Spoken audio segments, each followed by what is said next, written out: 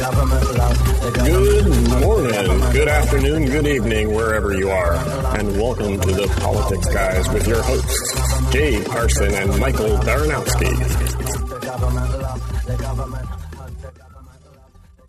Welcome to the Politics Guys. I'm Michael Baranowski, a political scientist at Northern Kentucky University. My co-host this week, as always, is Cleveland area attorney and sometime Republican strategist Jay Carson. We start off with another rough week for Donald Trump. 50 senior Republican national security officials signed a letter declaring that he's unfit to be president.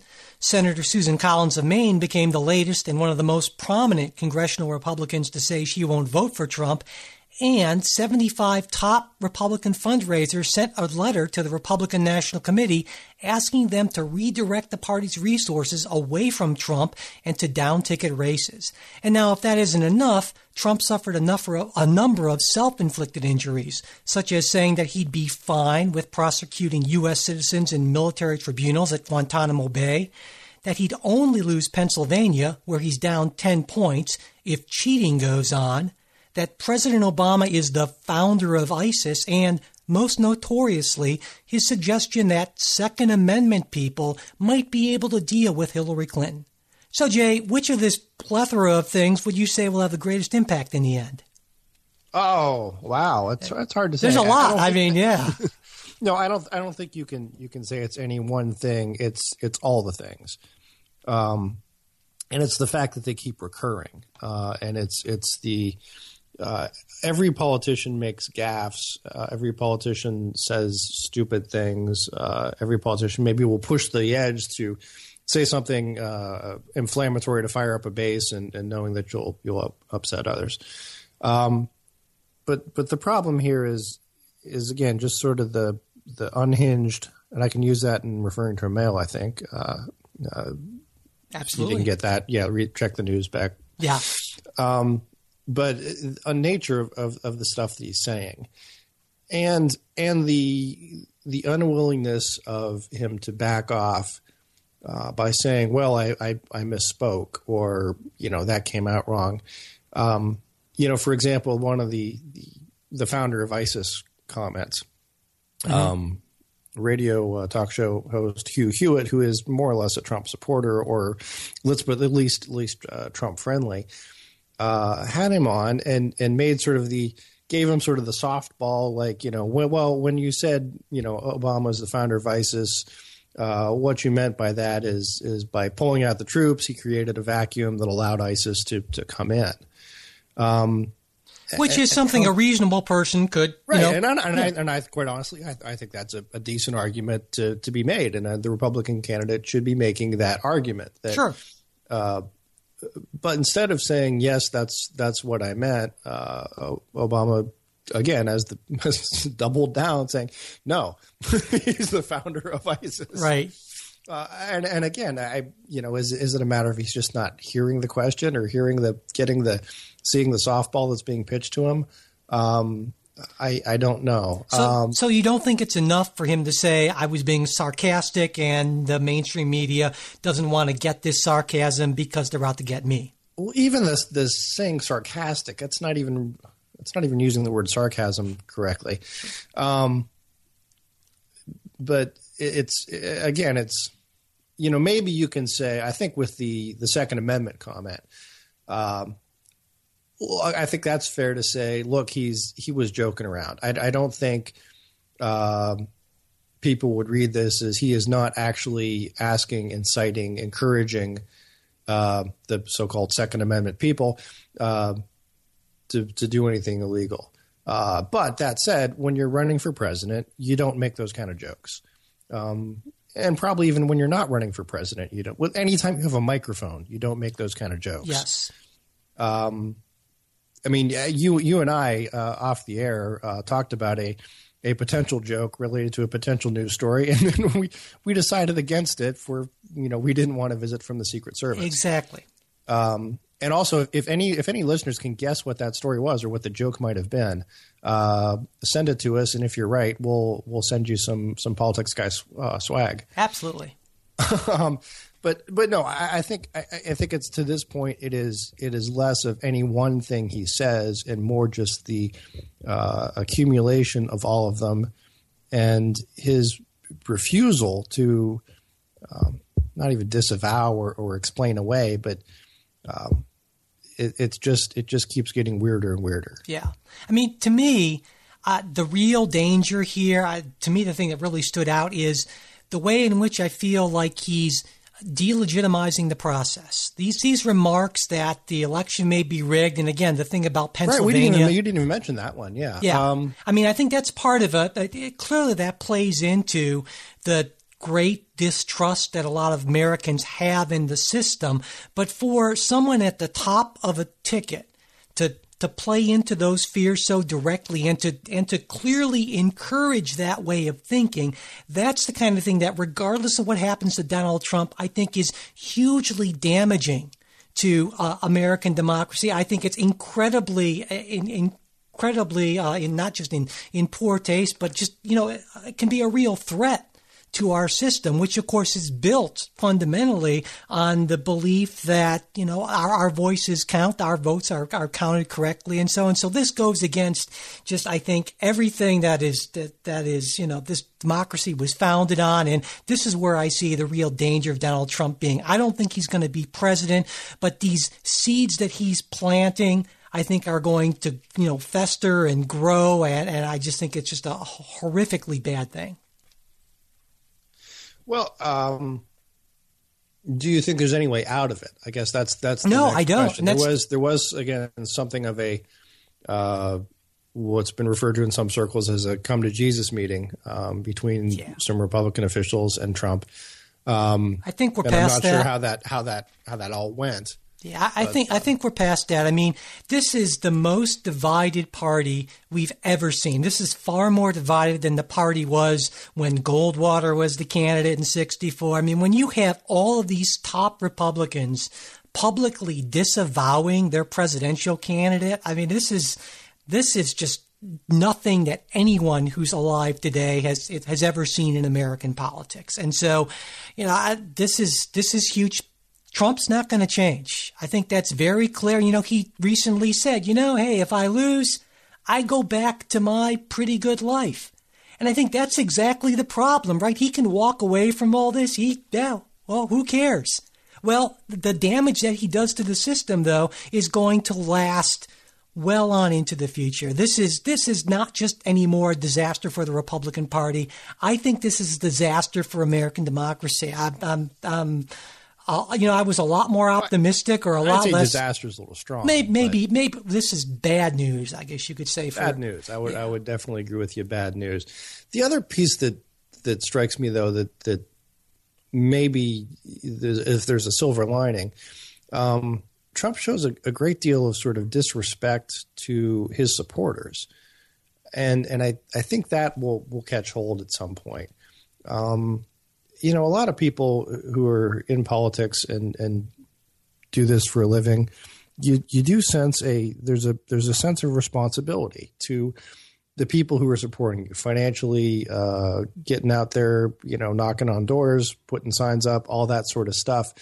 And I think most politicians, people who run, feel a debt to those people and feel like, hey, you know what? I can't just blow this off because people to some extent are counting on me.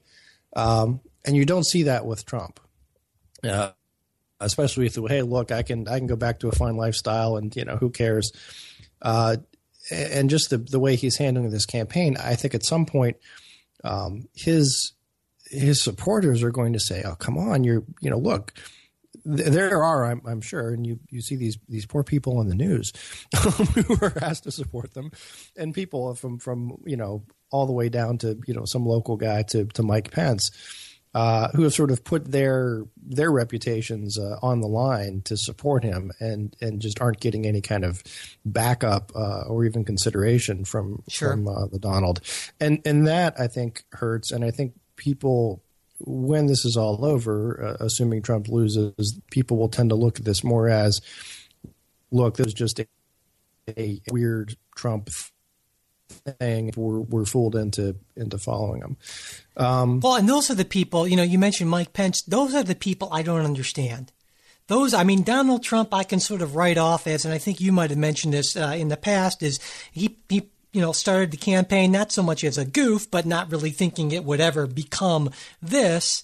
And he, I think, is a very disturbed individual in a lot of ways and so forth. Obviously I'm no psychiatrist, but this is my sense of things. But the people who I always assumed were decent, sober individuals who cared about the system and had some stake in it, some of those people I do not get. I don't understand the choices they're making. I think they're going to come back. I think they're going to come to regret these choices immensely in the near future. It's a head scratcher to me.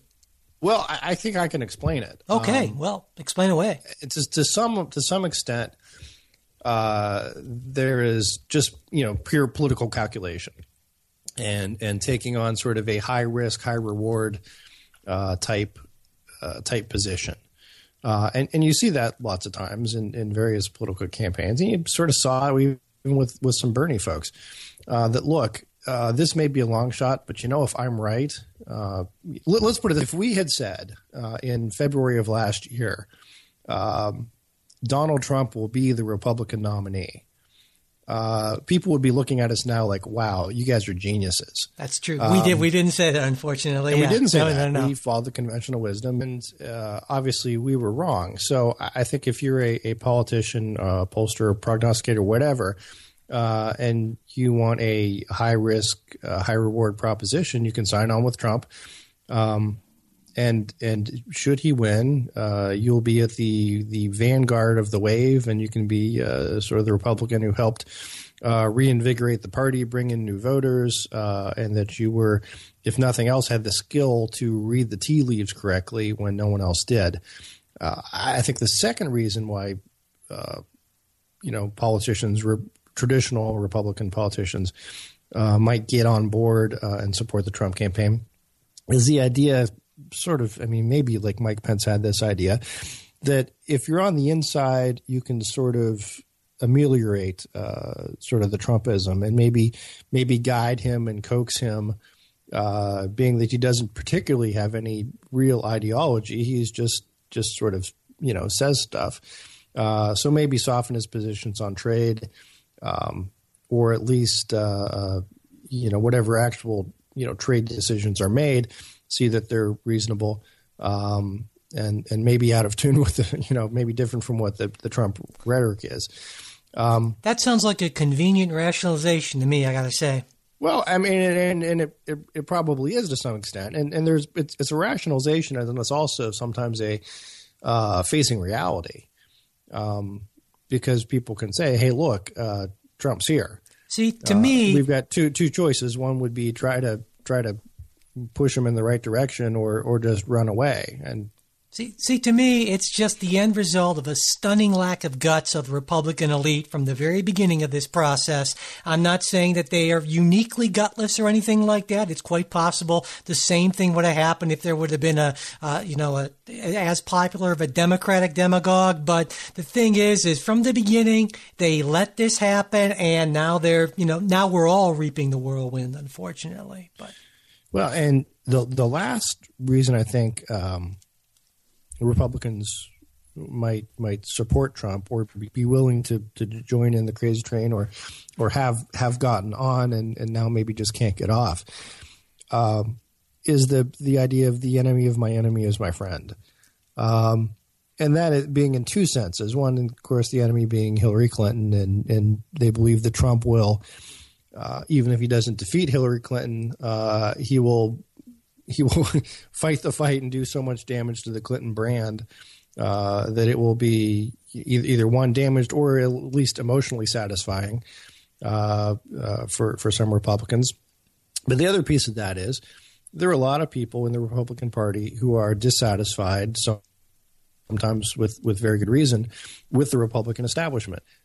And they see Trump as the, sort of hammer that's going to smash the Republican establishment, which they don't particularly like.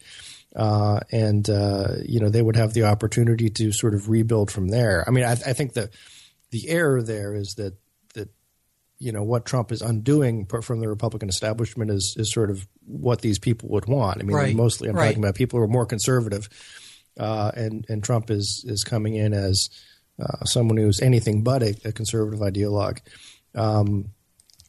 So, I mean, those I think would be the reasons why you would see Mike Pence or other people sort of really taking that gamble and supporting Trump. Well, thankfully, at least from my perspective, it looks Trump's chances look to be diminishing by the week. I looked into 538's latest forecast, and they say that according to the polls, Trump's got around a little over a 12% chance of winning, which is at least somewhat encouraging to me. It seems like the wheels are starting to fall off, and I just hope, I mean, it's still a long way to the election, of course, but I think that the best outcome would be not just if he lost, but if he lost big.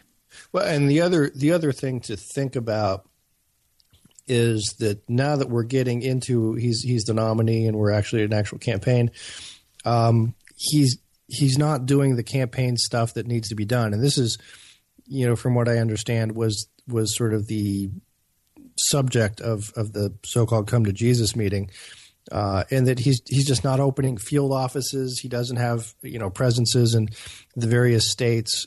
He's way behind on the fundraising, and he's not where he ought to be in terms of a campaign. His response, of course, is always that, well, look, this isn't a traditional campaign, so I'm doing it my way. But at some point, again, sort of for my own sanity and I have to think the conventional wisdom kicks in. So absolutely, as we said last week, I think it's beginning to. Yeah, definitely. In any normal week, running against any normal opponent, Hillary Clinton's email would have been the big story this week, right?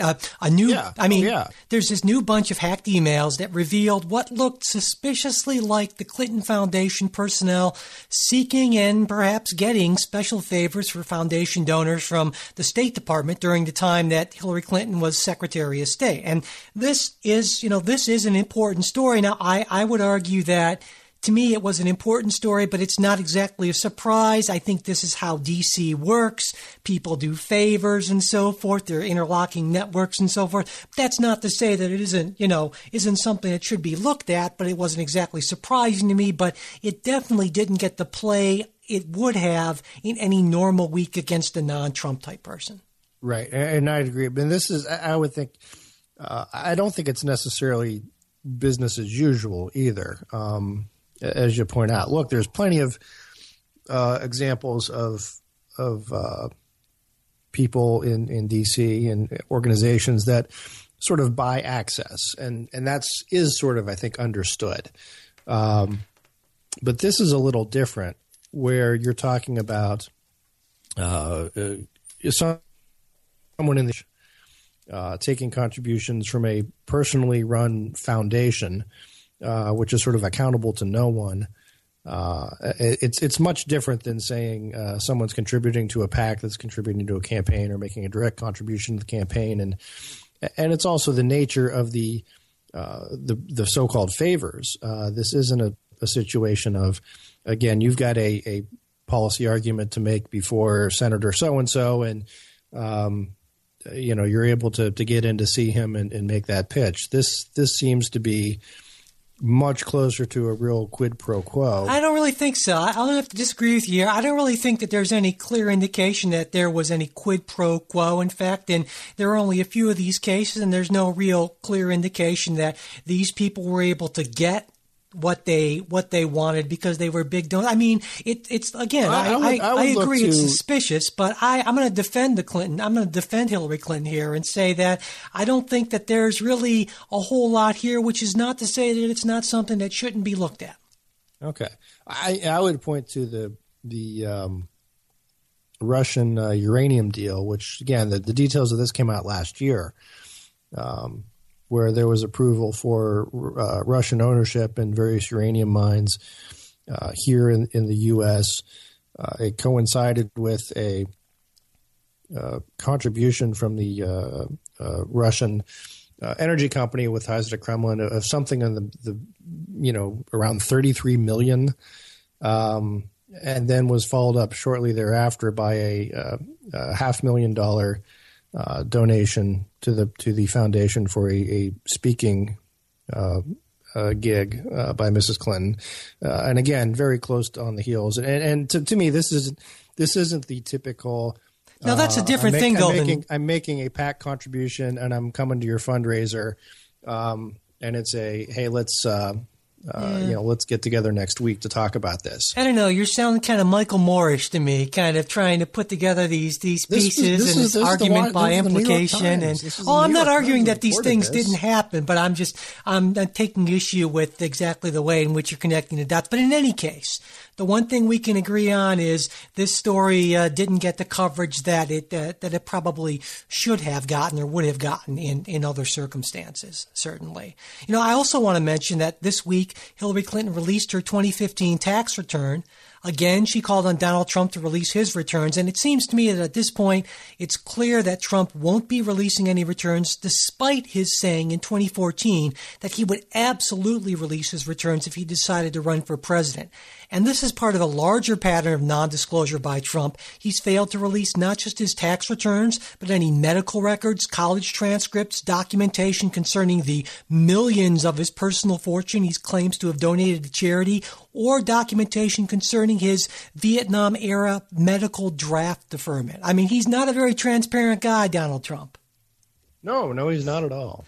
Though I should say that... and I guess I don't really... again, the idea of why wouldn't you release your tax? His use is that he's being audited, and I don't see the barrier there. Yeah, I'm pretty sure his college transcripts aren't being audited. That was one thing that he called on President Obama to release back in the day, but apparently what's good for President Obama isn't good for Donald Trump. And so, it's Donald Trump is more than a little bit of a hypocrite here, certainly. But just, again, part of a larger pattern of things, certainly. So yeah. And now I should mention that Mike Pence has said that he will be releasing his tax returns. So there's that, at least, I guess. I don't know. So I'm not exactly awaiting that with bated breath or anything like that. So before we get on to our next story, I'd like to take a minute. We have a new supporter this week we'd like to thank. Roger from Newark, Delaware, generous donation. Thank you, Roger. Thank you very much. We'd also like to welcome all of our new listeners. There have been a bunch of you over the last few weeks. Just like to say we're glad you're here, and we hope you'll stay with us through this presidential election and beyond. And if you like what you're hearing, we hope you'll follow us on Twitter and share our new show links with your friends on social media. And of course, as our longtime listeners know. Right, that guy. Yeah, that guy. iTunes reviews and ratings, really important for exposing more people to the show and keeping us going. So if you could, we'd certainly appreciate a rating and a review. And if you're interested in helping us pay the bills, keep the show going, you can do what Roger did. Go to politicsguys.com and click on either the PayPal or Patreon donation links. Speaking of that, Jay, you know that up to this point, the only thing we've been offering supporters in our way of thanks is, our sincere gratitude and a shout out on the show. And, I think they deserve better. They do deserve better. And I'm happy to say this is about to change. All right. So we're introducing some supporter rewards. First off, we have all kinds of stuff for anyone. And this is anyone, whether you decide you never want to donate a nickel to the show. We're offering you access to my article links list. Every day, I look through dozens and dozens of articles of political stuff from all sorts of sources. And only a handful are important or thought-provoking enough, at least in my mind, to make my list, which I use as the basis for each week's show. And all you need to do to get this is to email us at politicsguys@gmail.com, politicsguys, one word, @gmail.com. We promise not to give or sell your email to anyone or to start bugging you with weird middle-of-the-night email rants about random stuff, unless you like that sort of thing, in which case we'll, see what we can do maybe. But that's for anyone. Just send us an email, say you want that, and we will get it out to you. Yeah, also, as Randy Quaid famously said, that's the gift that keeps on giving all year round. Definitely. And for anyone who gives any amount, if you just want to give that nickel to the show, I don't know, I guess you can do that. You will, of course, have our deep gratitude. Seriously, you will, and get a shout out on the show. But if you want to do a little bit more, we've got levels, Jay. Okay. We've got levels that I have modeled on the Obamacare plan levels. Okay. Now, I know you might not necessarily like that, but it worked out well. So, at our bronze level, if you give $5 to the show, you will get our deep gratitude, a shout out on the show, and a special weekly email with show notes, links, and our deep dive article choices for the week. That's our bronze level.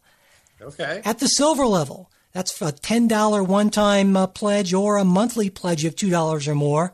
You get everything in the bronze level, plus a spiffy Politics Guys logo sticker mailed to you free of charge. Awesome. Yeah, then there's our gold level. This is where things get really exciting, I guess. For a $25 one-time donation or a monthly pledge of $5 or more, everything in the silver level, plus access to an invitation-only Politics Guys discussion group on Slack. Okay. And then finally, there's our platinum level sponsors. We've talked about these folks before. We have a few of them. Thank you so much. This is for people who give $50 one time or a monthly pledge of $10 or more. You get everything in the gold level, plus your very own Ask the Politics Guys episode. You can ask us anything. We'll record a personalized show just for you and send it directly to you as soon as it's finished. We'll also answer any follow-up questions you might have after you listen to your personal show. And all of this is retroactive, meaning that if you're already a supporter at the show at any of these levels, all you have to do is email us to let us know that you'd like your supporter rewards, and we will make that happen. So there you go.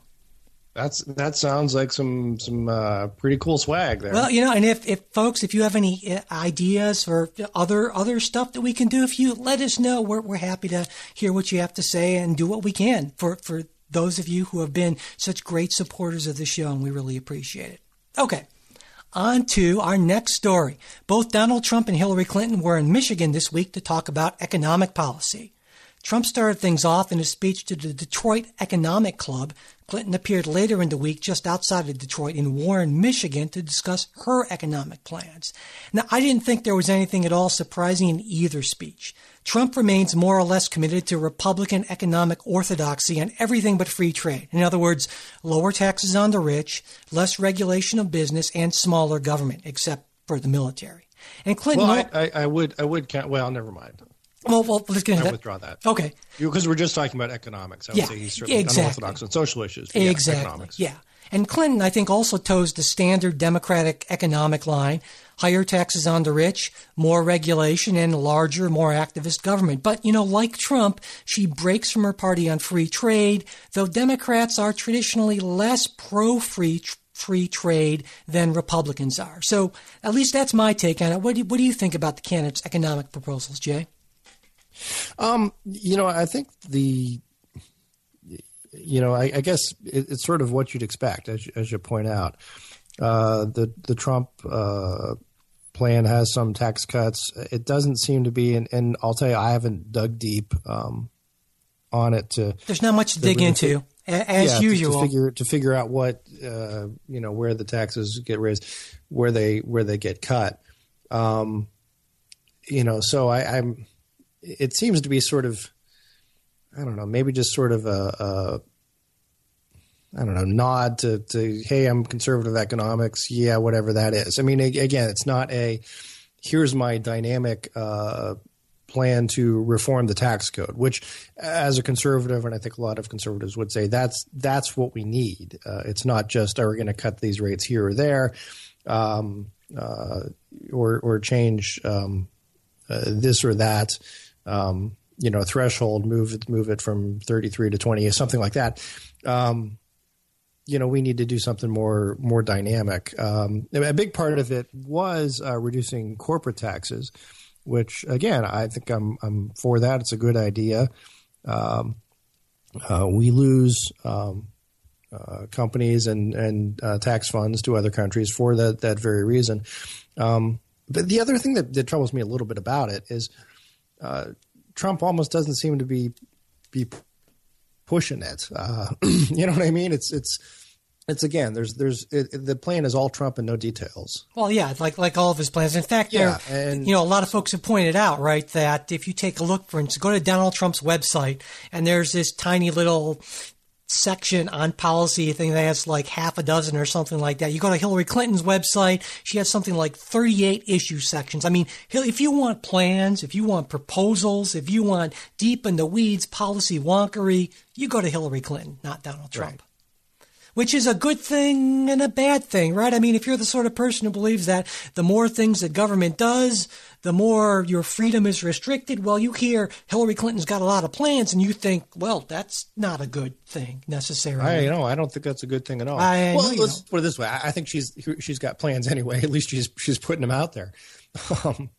And she's at least thought about these things. I mean, she's a detail-oriented person and so forth. She's been thinking about a lot of these things for decades, whereas Donald Trump's not about policy. In fact, on his economic policy, which right now what he proposed is pretty, aside from the free trade aspect, is pretty closely in line with what the House Republicans have been suggesting. This is a plan that, for the most part, Paul Ryan can embrace. But, he's changed his tune. Earlier on, he was talking about higher taxes for the rich, how his economic plan would actually end up hurting him. What he presented this last week is very different from that. And I think that's just an indication that he doesn't really know his own mind on these policy things. He just kind of says whatever kind of comes out at that point in time, which is not what you really want, in my view. I think that's right. Yeah. All right. So I should also mention at least one other story that kind of caught my mind is on Wednesday, the Justice Department released a report finding pervasive racial bias by Baltimore police. Now, the report, which was requested by Baltimore's mayor, comes only weeks after Maryland's prosecutors dropped charges against the last of 6 Baltimore police officers implicated in the April 2015 death of Freddie Gray, a 25-year-old African-American who died after injuries suffered in an unsecured ride in the back of a Baltimore police van. This is the first step toward the Justice Department entering into a consent decree with Baltimore, where Baltimore police would agree to change their practices under the supervision of a federal judge. And Baltimore is the latest in nearly 24 cities investigated by the Obama Justice Department. During President Obama's time in office, consent decrees have been entered into with law enforcement in, most notably, Albuquerque, Cleveland, as you know, Jay, yes. Ferguson, Missouri, the L.A. County Sheriff's Department, New Orleans, Portland, and Seattle. So this has obviously been a big thing. The Obama Justice Department has been very vigorous in going after this, and I, for one, think it's a very good thing. What are your thoughts? I think let's balance it with the fact that the officers, all of the officers who have been tried, have been found not guilty at this point, or charges dropped or charges dismissed. And there are some serious concerns over the prosecutors' actions in some of those cases. That's not to say that there is not racism in the Baltimore police force or any other particular police force. So, there was a really excellent piece that you had sent me about, 9 months ago in The Atlantic.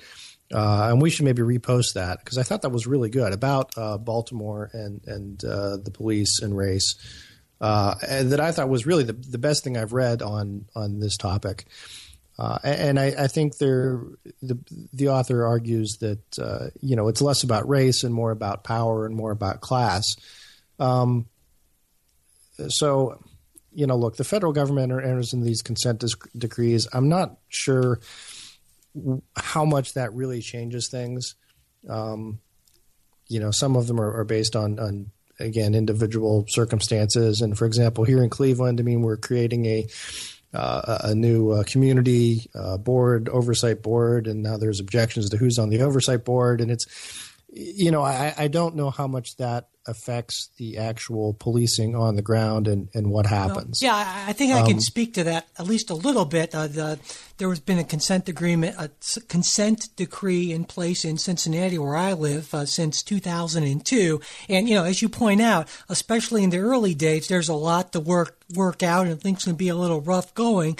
But at least in the Cincinnati case, I know this has been the case in other places as well, once you can get over that, actually they can make a real difference. I believe it's made a real difference in Cincinnati. We certainly still have our problems, but I think this is a good thing. And I think, you pointed out rightly so that in most of these cases, the police are found not guilty. The standard is very much higher for police officers than it is for regular non-police officers. And I think there are some good reasons for that, which is why I think it's all the more important to make sure that you have institutional structures in place to make it harder for these things to happen in the first place. I come back to this again and again, how I feel that we need, before anything else, we need good institutions. And I think these consent decrees help to make that sort of thing happen, to make these sort of situations less likely to occur in the first place. No, that's probably good. If nothing else, it puts the cities on notice. Again, so much to me, a lot of the policing, the important part is in the intake. Who are you hiring? How are you training them? Sure. I don't know that and I think that's the best place to look, as opposed to, and my natural gut instinct would be I'd rather have the local governments doing this than the federal government jumping in. And I guess my point I made with Baltimore is that the federal government jumping in is they sort of will seize on whatever happens, whether it's whether it's an actual incident or not, and sort of going into these. And you're completely right. The standard for finding someone guilty of a criminal offense is something entirely different from saying, is the police department as racially sensitive as it ought to be? And I would agree with you that intake is very important, and this is fundamentally a local thing. And I think part of the problem is that local governments, especially in big cities, are incredibly strapped and have been really, since the financial crisis. It's been quite a while. The tax bases are eroding. It's almost impossible to raise taxes these days for these sort of things. And so that's why it's so difficult to do things at that level, because the resources that were there in the past just aren't there anymore in the same way. And I think that's hugely unfortunate, which is, and it's more than just about raising taxes. It's about rebuilding a tax base. And that's a really tricky thing to do. Not an easy. But I'm not entirely buying that, because look, the resources are what they are. Now it's just a matter of you have the federal government stepping in and telling you how to direct them. I think it's sometimes just mismanagement, and it's tough to say that. Again, there is a broad-based problem in all these departments that's similar. I think they are, all unhappy families are unhappy in their own way. I don't know. It seems like a lot of these unhappy families are really unhappy about the African Americans in particular, and are systematically discriminating against them. At least that's my take on it. Well. Yeah, but again, the problems of how that comes about, is it in the intake? Is it in the training? Is it actual racism? Okay. Is it the manner in which neighborhoods are patrolled? Is it the type of offenses that they're trying to enforce? Is it over enforcement of minor offenses? All those things. I see what you're saying. It's a big mix. For example, the Cleveland case arose out of a lengthy, something like 2-hour car chase with 22 some cars, and I think 179 shots fired, and the two suspects killed, who turned out to be unarmed. Right. That's a different problem than the suspect who was choked to death, who died in New York for selling contraband cigarettes. But in a sense, you come back to, intake and so forth. One thing that almost all these seem to have in common is that I think they're resource problems. They're, more training, better intake, better incentives. Well, we had plenty of resources in Cleveland. See, I don't think so. We had like the entire force. Yeah. And, bullets are cheap, but training is expensive and difficult. And so, again, to me, it comes down to local governments, especially in big cities, have been hollowed out. Now, there are a lot of reasons for that, and we could probably do a whole show on that. And so I'm in favor of local solutions whenever possible, but I think absent the resources, it makes it really difficult, and that's sometimes when the federal government has to step in. Okay. All right. Finally, I should mention on Friday, I'm sure you've heard about this, Jay, the Russian hacker known as Guccifer 2.0, the sequel, struck again, releasing documents including cell phone numbers and personal information of nearly 200 current and former congressional Democrats. And also, I've recently heard that there were a number of Republican lawmakers whose information was also released. And now, none of this appears particularly damaging, but the hacker did say that more documents would be forthcoming. And once again, U.S. intelligence officials expressed high confidence that this leak, like others before it, was the work of the Russian government. So what do you think about this, Jay? Is this how concerned are you? I'm really concerned. And again, it's not so much of what they happen to have released so far, but the fact that they have access to this. If they have access to this, what else do they have access to? I think it's really troubling that we don't have a better security, and the response has been sort of weird. Again, it's sort of been a weird of blaming Donald Trump, which again he's sort of certainly crowing about it.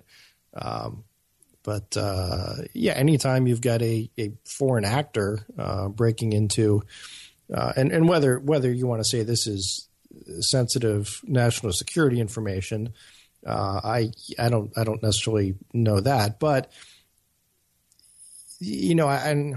and someone took me to task for being sort of paranoid about this before, but the possibility of blackmail, of undue influence, is always there. And anyone who's had any dealing with the intelligence community, anyone who has ever applied for a job where there's a security clearance that's needed, can tell you that's the biggest thing that you're screened for is there anything out there that you would have a sensitive weak point that someone in a foreign nation could exploit? And there's probably some of that in these going back and forth. So something that's embarrassing to one degree or another. I see your point. I see your point, and I would agree with those who called you paranoid. I don't think there certainly would be some embarrassing things, but I feel very confident there's no blackmail type material there. But again, I don't think that's an issue at all. But certainly, it's a matter of concern that not only, I mean, governments do this kind of thing all the time. I have no doubt that we're doing it. But the problem or the issue of concern is when this stuff is released here's just a hypothetical. I mean, say you were a Russian hacker and you were able to access a year or two ago Anthony Weiner's cell phone. You would have some significant leverage over him. Well, you would only have leverage to the extent that he decided that was leverage and that he would sell out his country because he didn't want some you know what they're called, wiener pics actually shown. So I mean, I don't think this is an issue. I know you think it's an issue with Hillary Clinton. I think it's a total non-issue. I'm pretty sure that she doesn't have anything like that in there. I'm not concerned about it. I'm concerned that there's the Clintons have absolutely nothing to hide. I'm not saying that, but I'm saying that it's not an email. That's all I'm saying. So I don't think it's a big deal. I think there's maybe a little bit of concern about how this kind of drip kind of comes out. And again, were Hillary Clinton running against a normal candidate, it might be an issue. More leaks are supposed to follow, but I don't think it's going to be a big deal. But it's pretty clearly a lesson to everyone to increase their email security because these were not super secure systems, and I think we're going to see a lot more of that in the near future. A lot more secure email systems, and that's a good thing. Yep. All right, it's time for our Under the Radar segment where we highlight a story from last week that we feel didn't get the attention it deserved. My Under the Radar story for this week is marijuana. For decades, the only institution in the United States authorized to grow marijuana for research purposes was the University of Mississippi. And as a result, it's been extremely hard, and in many cases impossible, for researchers to test the various medical claims made for marijuana. And this, in turn, allows opponents of legalization to argue that there's no truly solid proof of the efficacy of marijuana. Well, on Wednesday, the U.S. Drug Enforcement Administration announced that it would allow other universities and research institutions to apply for permits to grow marijuana, a move that was hailed by proponents of legalization. Now, the DEA also announced this week that it wouldn't yet be reclassifying marijuana. For the last 46 years, it's been a so-called Schedule I substance, which means it's deemed highly addictive and without medical value.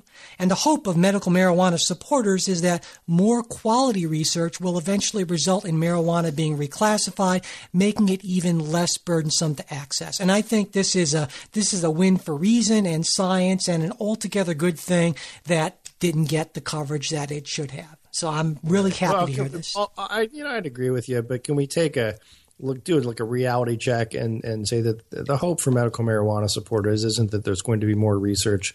The hope is that it will be freely available pot. I'll disagree with you a little bit. That's the hope for some, but there are plenty of other people who are suffering debilitating conditions, and there are a large number of people in the millions, and medical marijuana could potentially help them in a way that other drugs can't, or the way that other drugs can but give them awful side effects. So no, I think there's a large community of people, not to discount your point, but I think there's a large group of people who really might benefit. If they come up and say, listen, we've devised, you can have medical marijuana in a pill, you don't need to smoke it, we've eliminated the hallucinogenic side effects, and it will treat the illness that you're suffering from.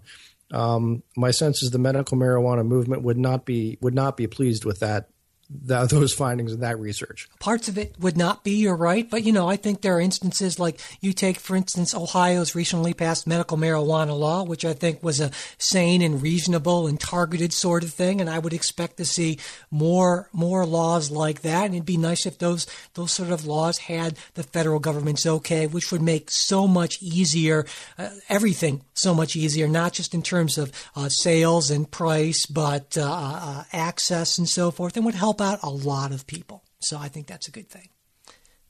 All right. My under the radar story is the decision from an Ohio court in the U.S. District Court for the Southern District of Ohio, sitting in Cincinnati, which essentially stopped the Ohio legislature's defunding of Planned Parenthood. And the opinion, and we should post the opinion because it's an interesting one, and it's like 23 pages long. I think the court gets it wrong.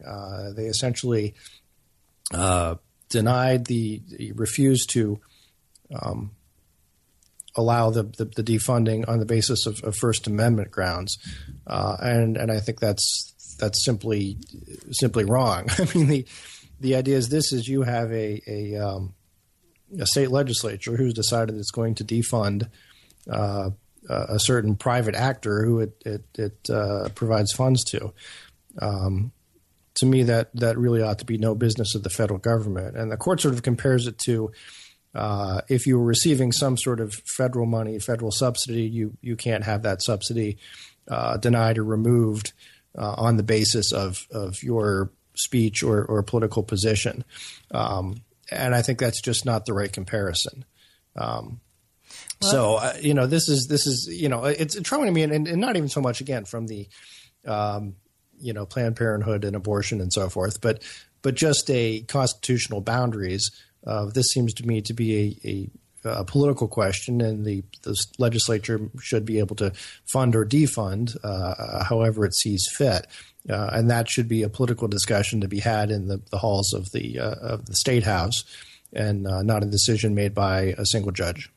Well, this story actually flew under my personal radar this week, so I won't comment except to say that I think Planned Parenthood is a great organization. It does a lot of good things, and I'm happy to hear that it wasn't defunded. But certainly, I can understand your point about if that's in fact what the Sixth Circuit said, that you can't defund. Oh, it's not the Sixth Circuit yet. Oh, I'm sorry.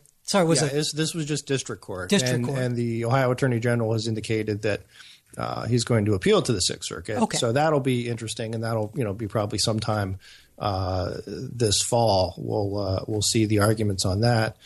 Well, then I'll have to look into that.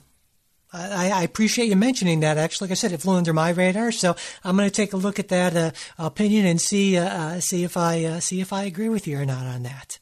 Yeah. All right. And again, we'll post this somewhere. I'll find a way to post. So definitely we'll do that.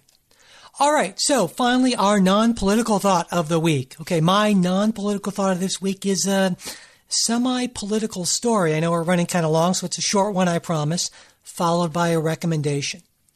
There was a time, not really that long ago, when almost every major American city had a thriving newspaper, sometimes more than one, with a dedicated, full-time investigative reporting team that could keep government officials honest or at least keep them on their toes. And this is hugely important because although when we think of the government, we tend to think of the federal government, you can make a strong case that it's local government that has the greatest direct impact on our daily lives. Now, unfortunately, one of the negative effects of the internet, for reasons too involved to get into here, has been to change all this and change it very quickly. Today, big city newspapers are, for the most part, a shadow of what they once were, and investigative teams that could spend months or even years in some cases uncovering malfeasance in government are nearly extinct. And I was reminded of all this earlier this week when I watched Spotlight, a movie about how the Boston Globe broke the Catholic Church sex scandal. Now, I'm betting many of you have already seen it, especially as it won the Academy Award for Best Picture. But if you haven't seen it, it's now streaming on Netflix, so do yourself a favor and check it out. And that's my non-political, or I guess semi-political thought for this week. That sounds good. Yeah. All right. Yeah. Jay, I think you said you're not very non-political this week, right? I'll save mine for next week because we're running long. So okay, that sounds fair enough. Well, that's it for this week's episode. Then thanks everyone for listening. If you have any thoughts, comments, criticisms, or any questions for our Ask the Politics Guys show, we'd love to hear from you. Our email is politicsguys@gmail.com. That's politicsguys, one word, @gmail.com. Our Facebook page, where Jay and I post and comment on news articles throughout the week and where you can join in, is facebook.com/politicsguys page. If you're listening to us on iTunes or Stitcher, we would really appreciate if you could take a minute or two to rate the show and write a quick review. And finally, if you like what we're doing and want us to be able to keep on doing it, a donation of even $1 or $2 would really help. You'll find donation links on our site, politicsguys.com. The Politics Guys will be back next Sunday. We hope you'll join us.